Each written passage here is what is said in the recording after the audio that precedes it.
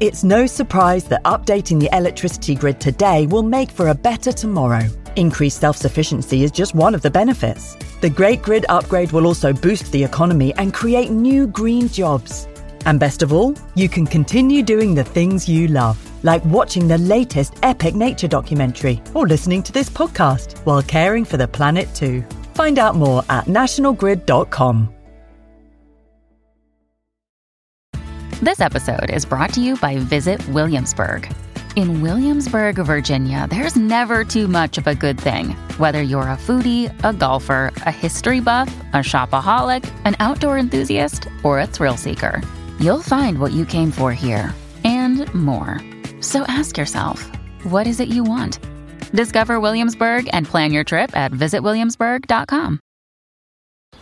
If you're thinking, I should go for a run today, but it looks like it could rain, Sierra says save on epic rain jackets. If you're also thinking, but I can't go out in these beat-up old running shoes, Sierra says save on top brand running shoes. And if you're still thinking, but I'm also busy performing brain surgery, well, then we say, you really should have led with that. Sierra, let's get moving to your local store, like now. Go! When you need mealtime inspiration, it's worth shopping Kroger, where you'll find over 30,000 mouth-watering choices that excite your inner foodie. And no matter what tasty choice you make, you'll enjoy our everyday low prices, plus extra ways to save, like digital coupons worth over $600 each week. You can also save up to $1 off per gallon at the pump with fuel points. More savings and more inspiring flavors make shopping Kroger worth it every time. Kroger, fresh for everyone. Fuel restrictions apply. Hello and welcome to the podcast, the Nature and Countryside podcast from BBC Countryfile magazine. My name is Fergus Collins. I'm the host of the podcast and editor of Countryfile magazine, and with me it's my dog Idris. And we're out for a little wander along the River Usk, which you can hear bubbling away in the background. But it's a bit more than just a walk today, because we are scouring the banks here, the sort of gravelly banks. Here Idris walking down there, have a drink, looking for little bits and pieces of human history, shards of pottery, odds and ends that tell a story. And this is quite a fertile ground for that, this little spot here. Also very fertile ground for a big group of mallards and some dippers I saw earlier. But I've been inspired to have a little bit closer look at the human history as much as the natural history by a recent chat I had with the London mudlark, Lara Maitland, who is an old friend of mine, is an old colleague of mine from many years ago. And I rediscovered her recently when she released a book about mudlarking, which is the whole process of wandering around on the Thames foreshore, on the mudflats at low tide, just looking for interesting objects that have stories to tell. But it was fascinating. So Lara agreed to catch up for a chat with me and tell me a bit more about her amazing life spent wandering around some desolate places of the Thames estuary. So I hope you enjoy episode 13 of our Histories and Mysteries season, season 10. And please do leave likes and feedback on whichever podcast provider you use. And you can always contact me. My email address is editor@countryfile.com. I look forward to hearing from you, and I'm sure we can use your emails in the podcast. Lara, brilliant to see you after so long. I should say to listeners that Lara and I used to work together in publishing many, many years ago. How many years is it? Years and years ago when we were young. How many years ago was it? It was before the millennium, wasn't it? Yes, it was. Almost sort of before things like the internet. But but since then you've become, you're writing books, you're a famous treasure hunter. How did that all start? Because we were just sort of editing books millions of years ago. So what's happened? Lots has happened. I mean, I don't know if I've sort of fallen into all of this, really. It's my hobby that's turned into, that got turned into a book. So, I mean, since I've seen you, I went freelance. I've been on tour with Kiss. I've done Kiss all the sorts band. of things. Yeah. I have a rather checkered past. But I mean, through it all, really, was my hobby of mudlarking, which is, going down onto the Thames foreshore when the tide's out, because obviously the Thames is tidal, to look for evidence of history, lost and found and forgotten objects. And through all of it, that's been my sanity point, I suppose. And I quietly got on with it. And that's where I went, just to get my head together and get away from the city and get away from all sorts of things that were going on. And then in 2012, I started a Facebook page, and I suppose it all sort of took off from there. But really, I only started the Facebook page as somewhere to put I was finding all this amazing stuff, and I thought that I need to share this with people. And so I thought, well, I'll start a Facebook page. Well, not really expecting many people to be that interested in it. And it got more and more interest from people. And I did it anonymously, actually. Oh, really? Okay. That's why I couldn't track you down until later, when you became famous. But I'm just going back to, like, lots of people go off and walk. I mean, I moved out to the countryside here in Wales, Brecon Beacons, and I go walking the hills. But you're walking on mud flats. Am I right? I mean, I've lived in London, and the Thames foreshore is a sort of, describe it to those who don't know it. Well, I mean, I bet when you lived in London, you didn't consider the Thames as a place that you could go to. Not really. No. There was sort of always turn your back on the Thames almost. Absolutely. It was just an annoying thing to get over, wasn't it? You kind of get over the bridges or you just didn't notice it. But when you look at London from the air, the thing that you notice most, its defining feature, is the river. It's what you can see from space. It's the reason that London's there. London wouldn't be there without the Thames. So it's really, really important. The most important, I think, part of the city that's really forgotten and overlooked by so many Londoners. And I grew up in the countryside. I grew up on a farm. Funny, a bit of a strange sort of farm, because it was only 30 miles as the crow flies from London. So it was very close to London, but it was down in this little valley away from everything else. And you could have been anywhere, really. And of course, like most teenagers, I was desperate to get away from it and move to London. So I eventually got to London. That's when we met. When we were in publishing, after university, I went to London, but I missed the outsidiness of the countryside. And so I started looking for somewhere to go. And I went to all the parks, Regent's Park and Hyde Park and Hampstead Heath, and even the little parks near where I lived. And there was just nowhere where I could get that real sense of solitude. I think that's what I was looking for. I was looking for more of a raw sense of nature and solitude, that the parks were just too busy or just too manicured. It just didn't give me. And then I was waiting for a friend. We were meeting in a pub by the river, and the tide was in. I remember it very vividly. She was late, and the tide was in, and looking over and looking at the river and looking up and thinking, this is it. This is where nature comes into the city. It is just like a sort of a streak of nature that comes in and goes out twice a day. It brings all sorts of things in and takes goodness knows what out with it. And there's no tall buildings, so you get the weather as well. There's nothing blocking the weather. When you're on the foreshore, it really rains. It's really windy. It's very cold. It's a few degrees colder down there. It's damp, it's foggy, and you could be anywhere. Once you go down those steps and you're standing on the foreshore at low tide, you really could be anywhere in another world away from the city. So you've been out wandering there. I kind of miss I regret having missed all that, actually. That sounds wonderful, because like you, I've had to move to Wales to find that. You found it in the city. Whereabouts, I mean, do you have sort of particular places that are... Because your thing is that you're finding stuff while you're walking along the shore. Is that, and when did that start at the very beginning? Were you sort of hands in pockets walking along thinking, oh, this is all right, and then, oh, what's that? Well, I mean, I began very much like you. I looked at the river on that day and I thought, this is great. And I started walking along the river path. The Thames path is brilliant. You can walk for miles and miles. And it took me quite a number of years, actually, before I realised I could go down onto the foreshore, because it is that sort of forbidden space. It is that sense of you're not allowed down there. It could be dangerous. What if the water comes in? What if something happens? What if? And then one day I was standing at the top of these rickety wooden stairs, and I thought, well, why not? I'm going to go down and have a look, have a poke around. It can't be that muddy. And I did, and I found a piece of clay pipe stem and realised, because I used to we used to find things like that in the fields and the gardens at home. And I knew what it was. I knew that it was old and it was a clay pipe stem.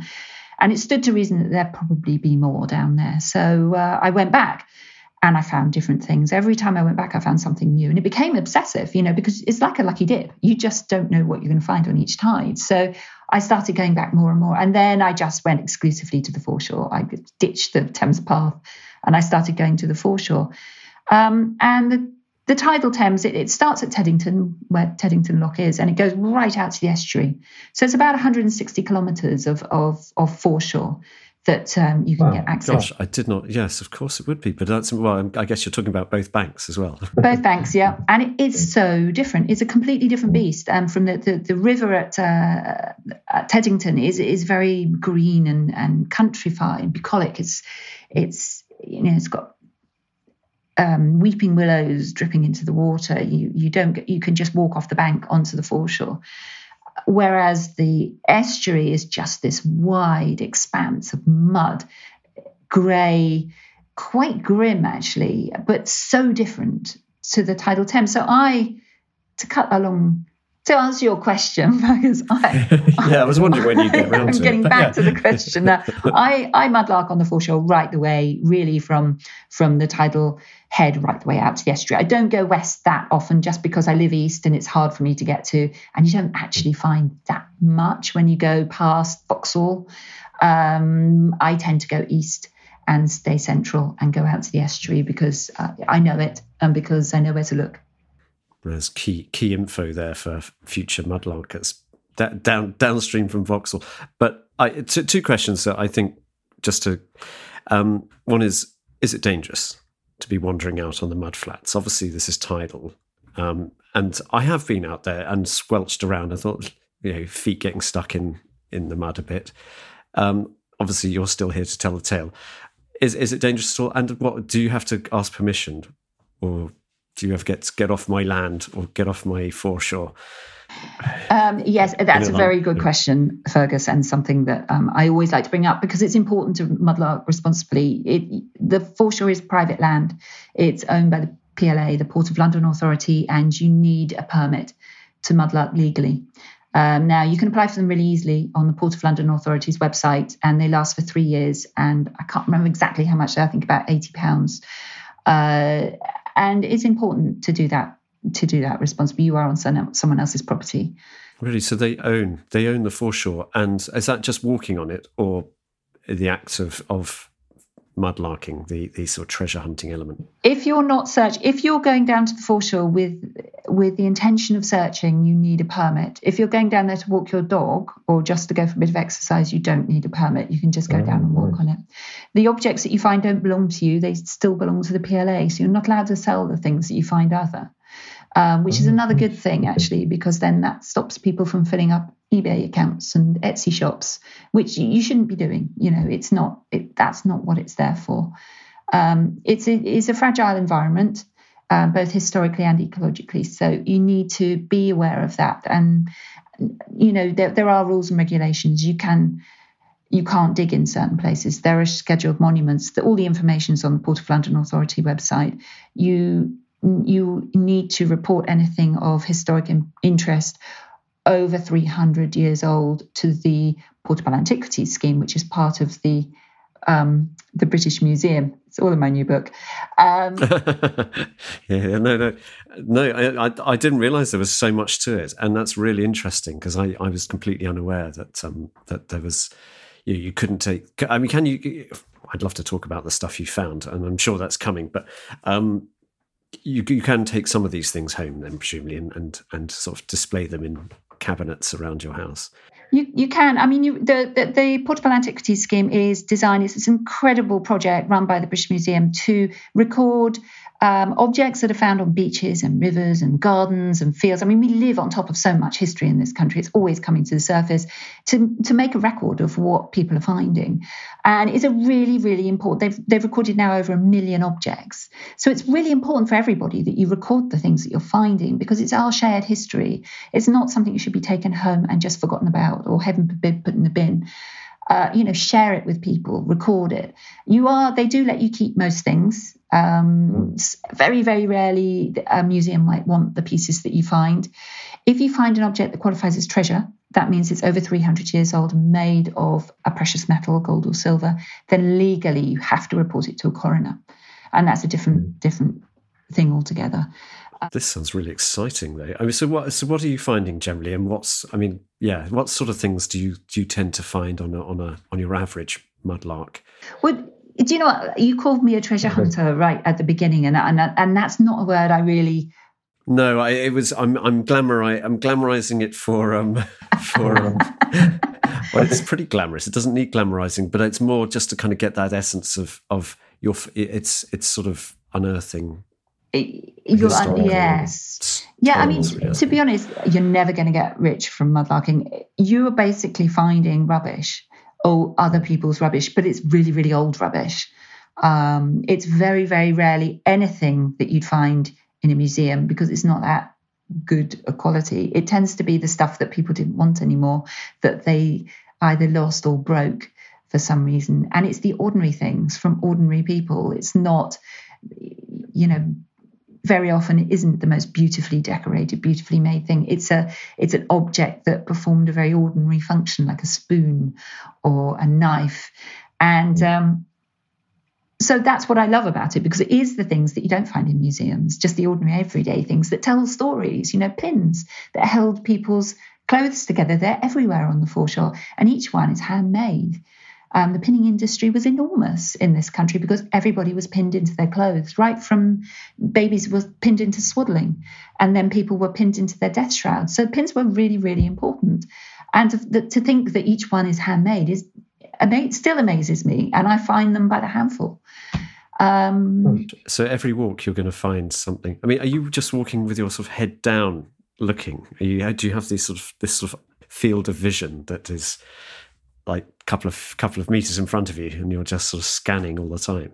It depends where you go. It really depends where you go. If you go to certain places in central London, I can spend 5 to 6 hours in an area not much bigger than, I don't know, tennis court. Probably smaller, maybe half a tennis. Really? You would just scan up and down? That would explain it. Actually, I have. Do people come and say, "Are you okay? Have you lost a contact lens or something?" Oh God, they're always shouting down off the river wall, "What you lost?" I usually tell them I've lost my car keys. So yeah, people are always shouting at me on the foreshore because nobody knows what I'm doing. And how does that make you feel? Do you just kind of go, "Just go away, you losers," or do you feel like, "Oh gosh"? I mean, presumably over the years you've just got used to that. But I have. If they're being polite, then I'm quite happy to explain. If they're being rude, then I just ignore them and pretend I can't hear them. Because I do a lot of meditation down there. It's not just searching for stuff. It's also. Well, what you just said about spending so many hours just in such a small place. I mean, that explains, because I look at your Twitter feed mostly, which is just incredible, and any listener who isn't following Lara should. What's your Twitter handle? Well, I'm on Facebook and Twitter as at London Mudlark, and Instagram at london.mudlark. And it is just a series of brilliant stories that because you seem to try and go behind each thing that you've found to give a little bit of background, but you're finding just. I mean, I would be delighted to find that sort of thing. But now I'm understanding, if you're spending 6 hours in a tennis court-sized area, that's that's needle in a haystack, sort of. It is. I mean, I kneel down for those areas. I kneel down and I just look. I don't dig. I don't use a metal detector, and I don't scrape. I don't move anything at all. I just rely on what the river's delivered on each tide, and each tide it'll leave something different. But then I might go out to Rotherhithe and you can walk for a long way at Rotherhithe. So it's a different sort of searching. You're sort of walking slowly and looking. But there's less to find. It's the finds are more few and far between. So it depends where you are for what you'll find and the way you'll look for it, that way you search. So you just learn. You learn to get your eye in. That's what mudlarks call it. And you start to spot things, perfect circles and straight lines, because nature doesn't tend to make perfect circles and straight lines, and they really stand out once you get your eye in and start seeing them. So that's interesting. I mean, over my shoulder, there's a fish on the wall which is made of sea glass, which I found, and I do get into a meditative state looking for sea glass. Is that the sort of what you feel when you're out and about? You sort of just lose track of things and are able to kind of enter that zone of calm.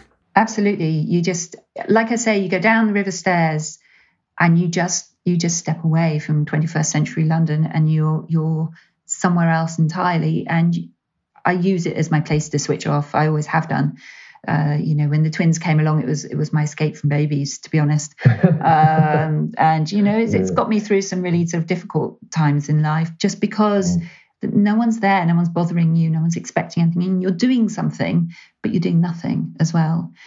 And then of course there's all the afterlarking as well. You take all these objects home, and then you can just relax in the evenings with them, looking at them and researching them, and it's just a hobby that just keeps giving.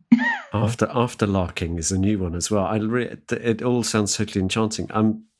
You're down on the river, and you're spending a lot of time by the Thames, big waterway that flows past millions of people. I did know one of your tweets recently. You said that you've seen a body floating by. Is that something that happens? Obviously you're going to come into contact with some of the sadder stories of the river. Is that something that you've seen a lot of? Or? It is. I mean, the river has character. Definitely has character. It's you really get that sense that the river will, whatever we do, the river is eternal. Whatever we do to it, it's going to still be there when we've gone. It was there before we came. Rivers have this way, and I really feel that when I'm down there, that I talk to the river a lot. Because it's a moving thing, it takes things away. It just takes your problems away, and it attracts people to it at very desperate points in their lives. And I've been mudlarking now for about 20 years, and in 20 years I've seen 3 now. Suicides in the river. And when I was writing my first book, I spoke to the suicide prevention team, and about one person a week takes their life in the river, and they have done throughout that time. Waterloo Bridge used to be known as Suicide Bridge before they built the modern one. It was a toll bridge, and people would come across because it was quiet.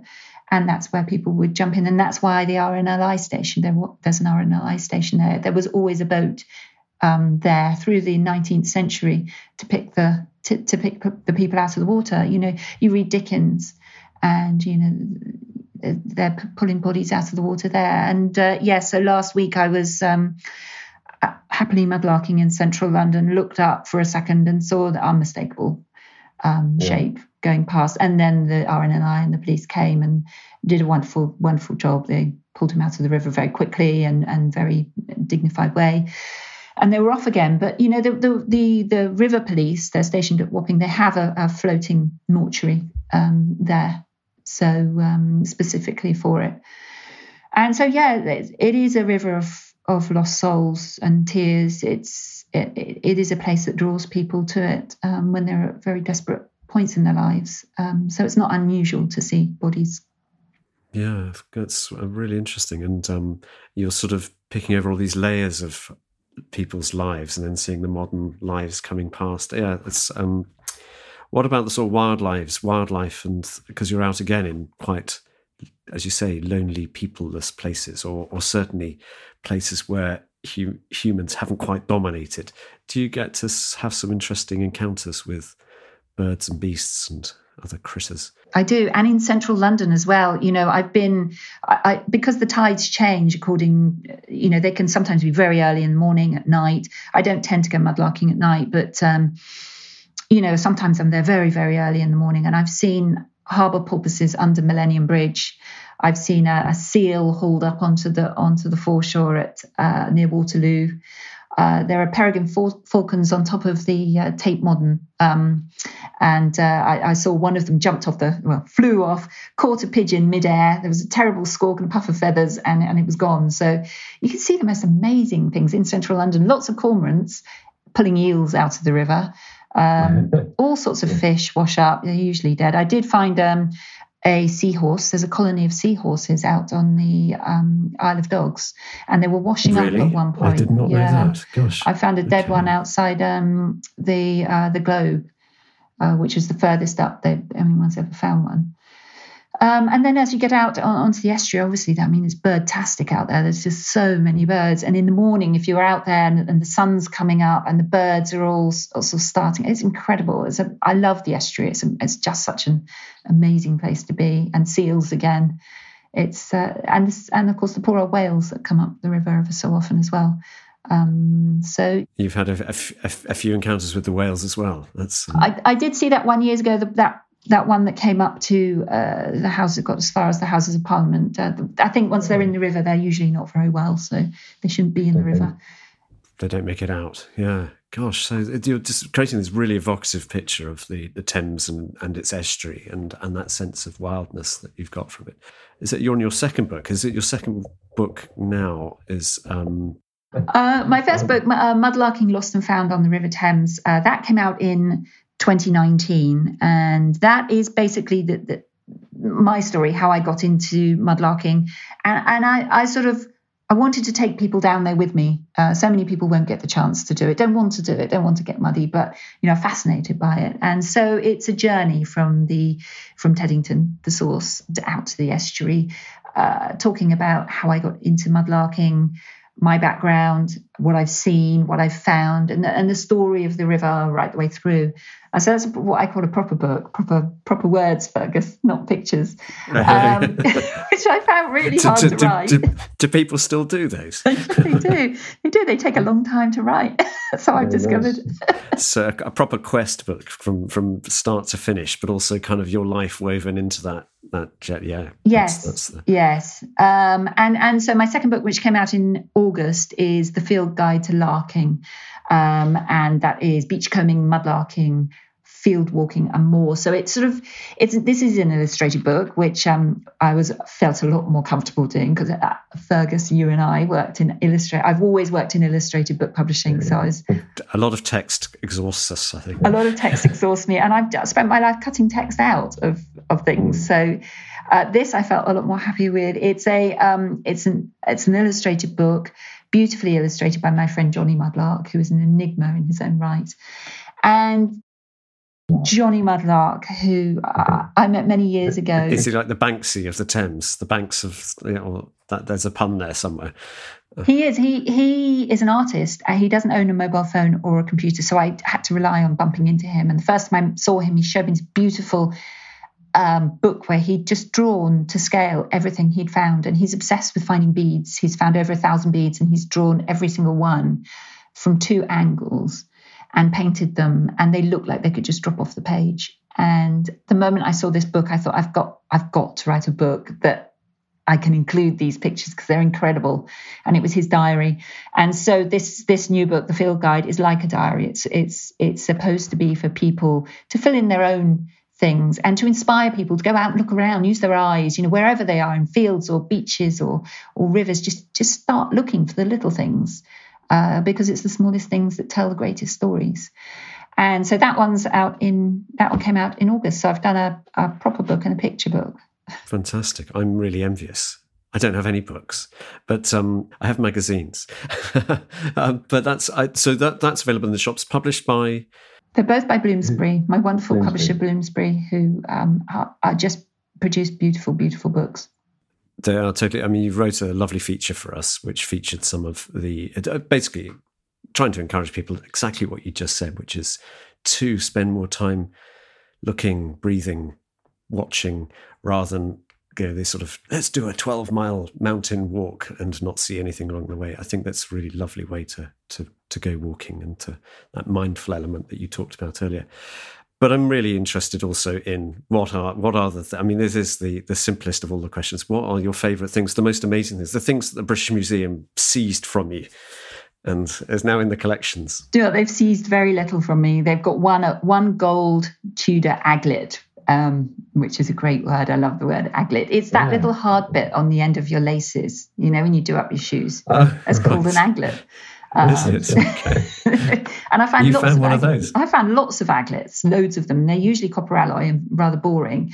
This one's made of gold filigree, so it would have belonged to someone very important, because it dates from the time of sumptuary law, where you weren't allowed to wear gold unless you were a very, very, upper class person. So it comes from a mini hoard that's coming out of a certain part of the foreshore that will remain nameless. And all of these little tiny pieces of gold are either broken or squashed or parts of bigger things. So it's thought that it was probably from a bag of scrap gold. And this is from this mini hoard that the Museum of London's collecting. They want to put it on display.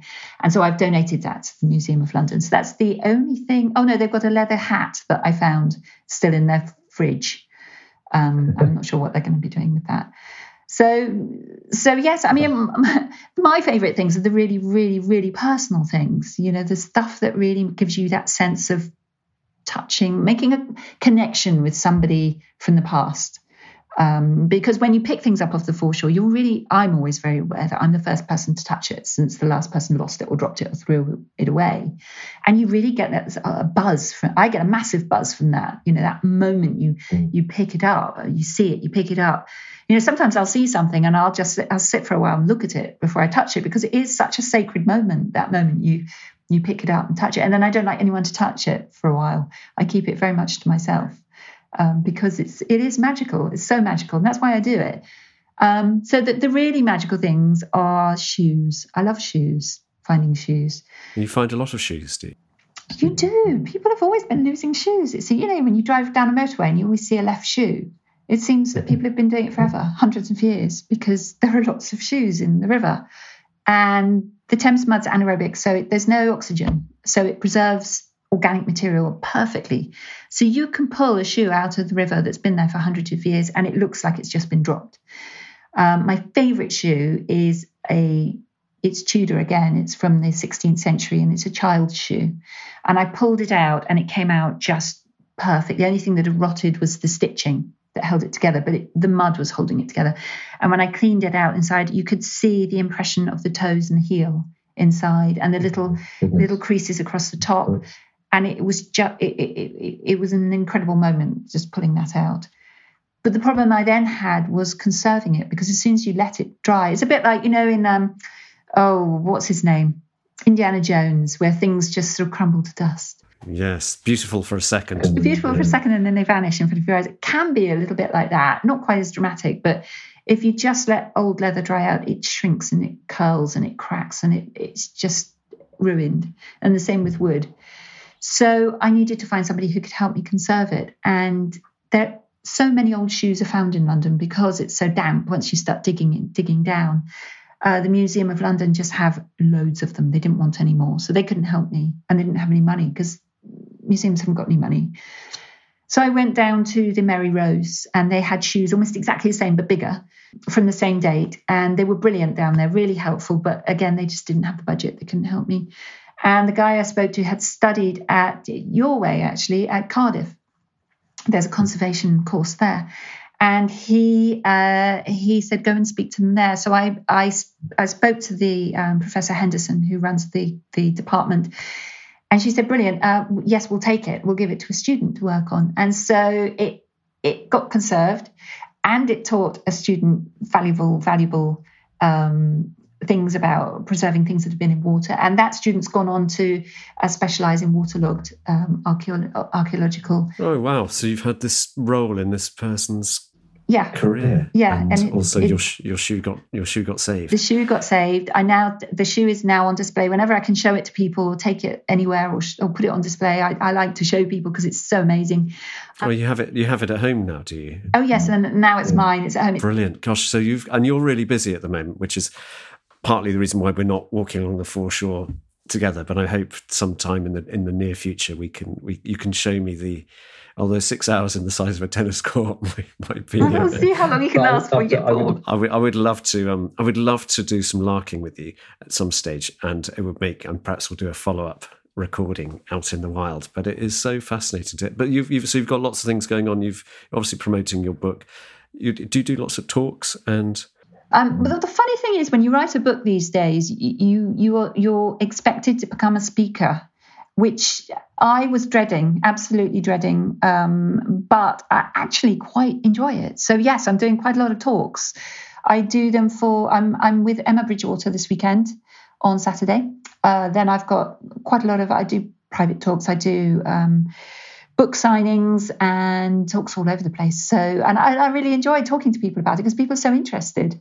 It is absolutely fascinating, and it's really wonderful to see what you've been up to since we worked together all those years ago. What a thrilling and wonderful thing you do. Lara, thank you so very much. Another day is here, and you're ready for it. What to wear? Check. Breakfast, lunch, and dinner? Check. Planning for what's next and how to save for it? That's where Bank of America can help. For your financial to-dos, Bank of America has experts ready to help get you closer to your goals. Get started at one of our local financial centers or 24/7 in our mobile banking app. Find a location near you at bankofamerica.com/talktous. What would you like the power to do? Mobile banking requires downloading the app and is only available for select devices. Message and data rates may apply. Bank of America N.A., member FDIC. It was so amazing to catch up with Lara because, as we mentioned, we worked together years and years and years ago in a publishing company in London. And she was always the cool girl in the office, and I was the sort of new boy, sort of very quiet and shy. But it was always clear she was going to go on to do great things and really interesting things. And what an interesting life to have gone on to become a mudlarker, Lara the Larker. And really fascinating to hear about all the sort of treasures that she's found. And talking about two treasures that I found, I'm in the podcast studio, in the real podcast studio, no longer on Zoom, with Jack Bateman and Hannah Tribe, who help produce this podcast and come up with the ideas and help record it and do the funny stuff. Someone's got to. Someone's got to do it. Yeah, it's a hard job, and I've struggled over the years, as regular listeners will know. So, yeah, as I was saying, Lara is a treasure hunter and has spent, well, treasure hunting's the wrong word, and she would slap me down for that. I think it's more that she is she just loves finding stories through the objects she finds on beaches, but particularly as we talked about the Thames side, the banks of the River Thames and the mudflats and at low tide. And it really reminded me when Lara was saying about sort of wandering along, looking at the ground, looking for little wonderful tiny things of interest. It reminded me of that podcast we did, you and me, Hannah, down in your homeland of Gower. We walked along a stream. What was the name of that stream? It's the Bishopston Stream, or the Criton, or the Gritton, in South Wales, that goes down through Bishopston Valley onto Pulfley Bay. Oh, yeah. Okay, yeah. And we were sort of foraging around in the shingly banks of that. Yeah, and we'd planned a big walk to go all the way down this valley and end up on the beach, which we did do, but we spent an awful lot of time looking at very, very small details in the stream and finding out about the sorts of things that were happening in and around the stream and in that valley from the pieces that we found. Yeah, that was fascinating. There were loads of different types of pottery. I mean, it was mostly pottery, wasn't it? There were odd bits of metal and things which we couldn't recognise. But you were really, I mean, you're a sort of trained ceramicist, I should say. Yeah, sort of. I love that sort of great British understatement. You are a trained ceramicist, let's be fair. Yes, okay, yes. But I'm hugely interested in the sort of social history that is around ceramics generally. So this idea of them being pieces of art that we eat from and interact with every day, and all the different sorts of people who are involved in creating this sort of the ordinary cups that we use every day. And you can tell a lot about a place from the pottery that you find in sort of slag heaps or old compost heaps or in bottoms of streams, because people will have just thrown away cups and saucers, and like broken cups and saucers, in the same way that they would have thrown away stale bits of bread or other things that they didn't need, scraps of fabric. And particularly in that valley that we went to, there are a lot of pieces of what we would refer to now as sort of Cornish ware, like the blue and white stripes. It's quite classic. Yeah, there were lots of patterns bits, yes, which were really attractive. But there's also things like quite fancy, quite elaborate, quite like super decorated and higher status ceramics that were left there by the wealthier people who would picnic there. So if the cup broke while they were on the picnic, then they would just chuck it. These are the tribe ancestors Yes, we're talking about here, yes. the owners of the valley. Yeah, when we owned all the land. So like Lara was talking about, when she picks up a piece of something she finds, whether it be a thimble or a coin or a bit of jewellery or very ordinary everyday things, so shoes, she talked a lot about shoes, she really gets a sense of that connection with, do you feel this similar sort of like kind of emotive connection that she was getting from finding those small... I think for me, it's more like a historical connection. Like I'm thinking about the sorts of families and the sorts of people, but not individuals. I think it's different when you find something that is clothing or pipes or something that is like been on a person, touching a person for a long period of time. Good point. Yeah.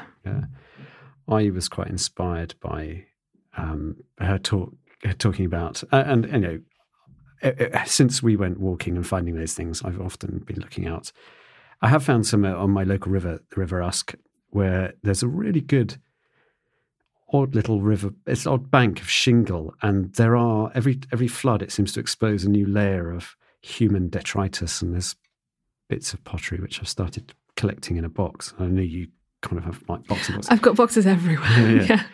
But you know, they're just pretty things. But one I found stuck in the mud. I took my son there, who was really reluctant to come out. And I said, we're going to find treasure. He said, Dad, you've done this. You've pulled this trick too many times. Anyway, we had a lovely walk along the river. And when we got to this place, to my surprise, stuck in the mud, in the shingle, was an odd little thing that looked like it was a something. And we washed it in the water, and it turned out to be a model car. And it was definitely...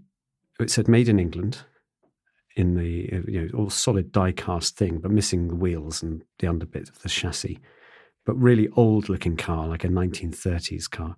And it just said made in England, and it had the number 861 in it. So I've looked it up on the internet. I can't find it anywhere. So if anyone knows, I'll put the photo up on Twitter at some stage. But it just, this thing came out of the mud of the river. And I did think, who last played with this? And also... Yeah, what is it? Is it worth anything? It won't be. But it's just, and my son really got a lot of joy out of the search, the detective work after that. So I think there's something to be said for as Lara called it, the afterlarking, where you have the fun of finding the thing in the first place. Then you go home and you spend time trying to work out what it was and what it is and kind of make connections. So that was really, really interesting. So I should say, we probably mentioned it in the podcast, but just to remind you, do catch up with Lara's Instagram, London Mudlark, and her Twitter account at London Mudlark, where she's always showing off her new finds. And I follow her. It's endlessly fascinating. So keep in touch. I'd love to go larking with her one day in the flesh, but she's so busy. We had to do it over Zoom. And if you want to listen to Fergus and I doing our Welsh adventure, it's episode 96, our 8th most popular podcast. People obviously like to listen to a bit of foraging around in rivers. It was really fun, and I think there's a good reason why it's popular, because it was a kind of really nice little quest. And also it's got treasure in the title, doesn't it? It does have treasure in the title. It also has the mystery fish. I'll say no more about the mystery fish, the fish that dropped from the heavens that we will never, ever work out how it ended up there. And it has 2 precious items hosting it. Oh, Jack, you're too sweet and kind. And I can see your face, and I don't believe you. Jack, any treasure hunting of late? Or have you just been delving into the treasure bag of the podcast postbag? There's not any physical treasure. There's been audio treasure, which is the sound escapes on BBC Countryfile Magazine's podcast, which I think are gold. I agree. Yeah, okay, well, this loving can continue elsewhere. But yeah, you can listen to the sound escapes every Friday. They're produced by Jack, recorded and presented by Hannah. They're just gentle, meditative 5 to 10 minutes of natural sound, a little postcard from the countryside, I think you call it, Hannah. I do. Well, So, Jack, thank you for that. And podcast plugging. Anything from the postbag this week that we need to bring to listeners' attention? I have dived deep into the postbag again, once again. And this time, it's the virtual postbag. I've gone to Twitter. Ah, the Twitter bag. The Twitter bag. And I have got this tweet from Miru. Hello, Miru. Hello. And they have said, wouldn't it be a lot easier and safer to just search for some remains of a deceased animal rather than a live one? And by this, I think they're regarding the big cat episode once again, which is clearly got quite a lot of conversation around it, because I think most of my postbag of late has been cat related. Searching for mystery big cats in the countryside, which is episode 118, where I went hunting with naturalist James Fair for big cats in the Cotswolds. And I guess it's a fair point. Why go chasing a live thing when you could be looking for its prey remains? Although that was we couldn't find either. Is that what they mean there? Or do they mean the actual dead cat? Well, good point, Hannah. Yeah. Because that's what I thought. Cat. Yeah. You thought they're finding the remains of the big cat. Yeah. Well, I think that puts almost the finger on the point of the issue of this whole big cat story is no one's ever found any remains. Or to my knowledge, I know that there have been a few stories of farmers digging up skulls of strange creatures. And I'm sure if you look on the internet, there will be tales of... But as far as I know, and as far as James reported, no one has found a skeleton or the partially decomposed remains or even roadkill of a big cat.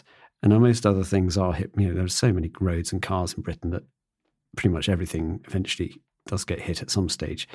You'd have thought, if there are the numbers to sustain a population of big cats.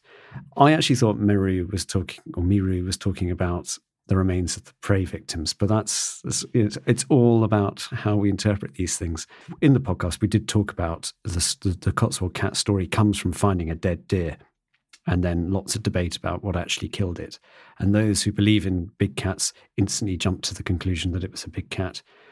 Although if you listen to the podcast, I won't give it away, but we do find out the real story behind the Cotswold cat. And it's just as entertaining as if there was a big cat. Thank you, Miru. You've prompted some discussion here. I was going to say, keep them coming. I'm really enjoying seeing these different perspectives and different sides of the conversation. And I think it's now kind of, the podcast seemed to just be the starting point, and now it's kind of developing further into whatever other people have seen or what they believe, and diving a bit deeper. Absolutely. I would definitely encourage people to get in touch if you've heard of any stories, anyone's told you about them, or you've taken a photo of something odd. Not just in the UK, because these stories are universal across the world. I think there's stories of mystery animals, mystery cats. Although if you live in sort of Africa, you're quite in an area, in a national park, you might actually see real big cats and be quite unbothered by our kind of hysteria in Britain over them. Local newspapers devoting many pages to blurry photos. Email me, Fergus Collins. My email address is editor@countryfile.com. And or email me with anything you'd like to say about the podcast or ideas or thoughts. We really welcome the positive stuff. But, we take on board all feedback. And it would be really nice if you could tell us about your treasure hunting. What have you found?